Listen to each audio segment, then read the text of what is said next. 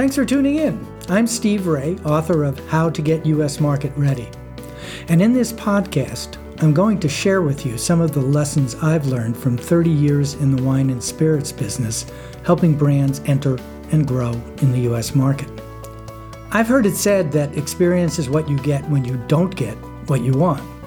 My goal with the book and this podcast is to share my experience and the lessons learned from it with you so you can apply those lessons and be successful in America. So, let's get into it.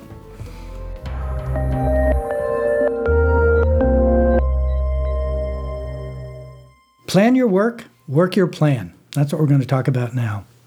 We're actually going to break this chapter up into manageable chunks.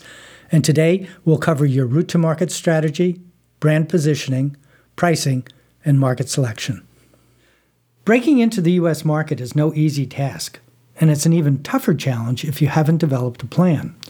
And whether you are a small winery producing 50,000 bottles or a multinational spirit company selling millions of cases, the scale and scope of the planning may be different, but its importance is equally critical. The key to the whole process is not so much the form or template that you use, but rather that sufficient thought be given to setting the strategy and making the tough decisions on how, where, and what resources need to be allocated. A great metaphor I like to use is to think of the U.S. market as a series of 3 locked gates to go through, with a brick wall at the end. Gate 1 is an import solution. Gate 2 is a distribution solution. Gate 3 is a retail or on-premise solution. And the brick wall you've got to get through, over, under, or around is a plan to get the end consumer's interest, attention, and advocacy. Having a solution for the first gate, finding an importer, is great. But if you haven't thought through the whole process, including the brick wall, chances are the most you'll accomplish is to give yourself a bloody nose. So, let's get started. Number 1 on the plan your work, work your plan subject. Route to market strategy. Talk about import options. What structure is the right one for your brand? And be open to considering a 2-step solution. First, a short-term solution to get started, and the longer-term solution for expansion and growth. It might surprise you to learn that there are 10 options, and we're going to talk about those later in the book. Distributor choices. A narrower range of options exist here, but the order in which you make decisions on launch markets and distributors and networks will have a major impact on what your distribution options are as you go down the road. Think outside the box. For example, consider control states as a place to start, or franchise states, because the distributor options are wider there. Next is sales management. This is a critical decision that falls into 2 basic categories that really need to be in sync.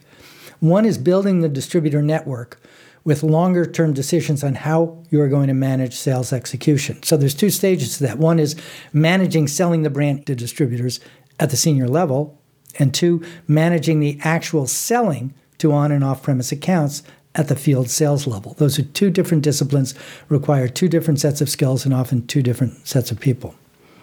Next is marketing. Obviously, this is a critically important strategy, but one that needs to be flexible enough to evolve along with the brand's development in the market. Tools you might use for launch may be very different from those used for rollout and growth. So think beyond the basic 4 Ps of product, price, place, and promotion, and consider ways to engage your audience to tell your story in their words to their friends. And that's social media, and again, we'll talk about that in more detail later on in the book. Next is brand ambassadors, also referred to often as feet on the street.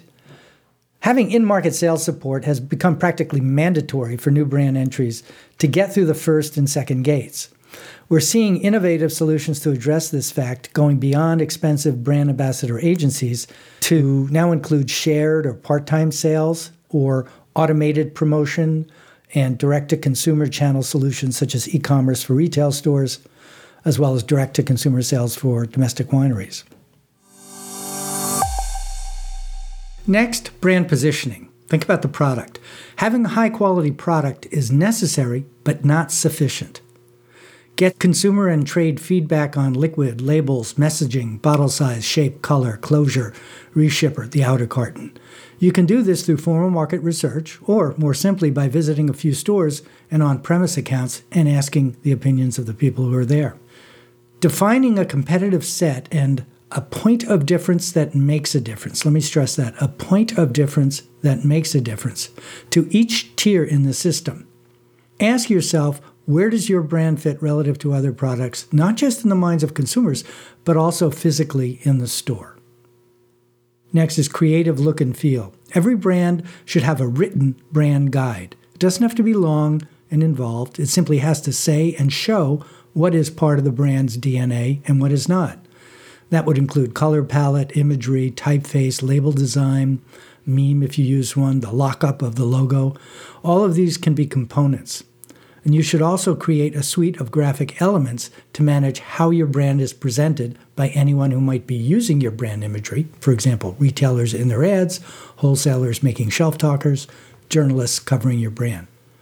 This should include high-resolution files of your logo in both horizontal and vertical formats, also on a clear background as well as a colored background, done in 4-color as well as black and white and transparent versions, and guidelines on where and how the logo should be used.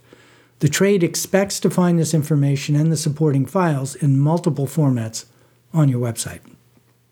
Next, have a basic suite of point-of-sale materials. At minimum, you should have a single-page sell sheet, a case card, shelf talker, brand press release, high-resolution images of bottle and label, and reviews and ratings, and on the spirit side, cocktail recipes, and for wine, food pairings.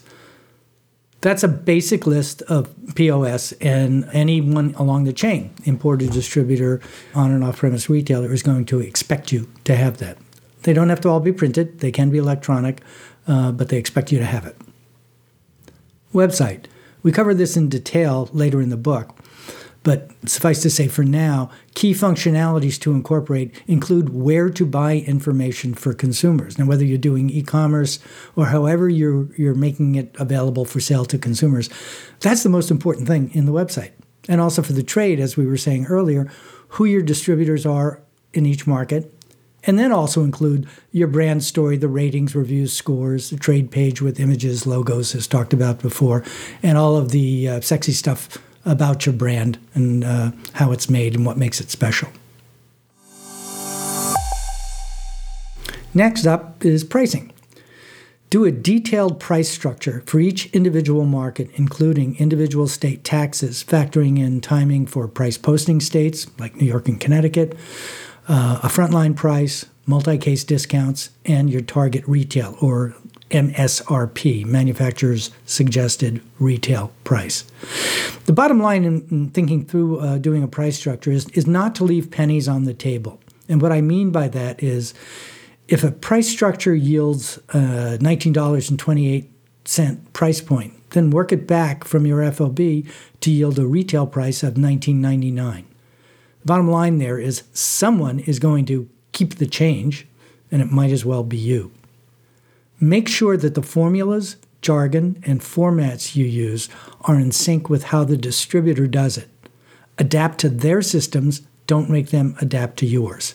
A case in point, in New Jersey, it's all about RIPs, which are retail incentive programs, and they're going to expect that to be top of the list when you're talking to them about your program. One other point on pricing, at the getusmarketready.com website, we have a useful price structure tool that you can download as an Excel spreadsheet. And another version of that, if you'd like to get it in a more user-friendly fashion, is at bestwineimporters.com. That's bestwineimporters.com. Scroll all the way down to the bottom, and you'll find some two user-friendly price structures, one for spirits and one for wine. Number 4, market selection. Use quantitative criteria to segment and prioritize among the 52 markets. Boy, that's a simple phrase, but it covers a lot of ground. So we've developed a market selection tool which factors in, well, facts and numbers, quantitative and qualitative. Yes, you can add qualitative criteria to help narrow down choices, but it's important to make the first cut based on priorities that are definitive and determinative for your brand. So we look at absolute numbers as well as ratios for things like LDA population, legal drinking age, category volume, per capita consumption, category development index, brand development index, whether sampling is legal on and off premise, competitive brand set or trend by market, whether they're a control or open state, and if the latter, whether they're a franchise state or not. Also, you want to consider things like proximity to each other for efficiencies in travel time and sales coverage. Clients commonly tell me in our introductory meetings that their brands are to launch in New York and California because they're the biggest markets. And that's often a bad decision for a number of reasons, but perhaps the most compelling one is that they're 3,000 miles apart. It's simply inefficient to have limited resources, often just one person, working markets that far apart. Think about it. Just one meeting in California would take a rep out of the other markets for 3 days. It would be like sending the export manager from Italy to Kazakhstan. Well, in terms of distance rather than market potential. But you can further inform and qualify these facts and numbers with subjective things that are important to you, such as cost of media communications, geographic proximity of the target states, where your stateside staff is located, distributor alignment, existing relationships with your executive team, and so on.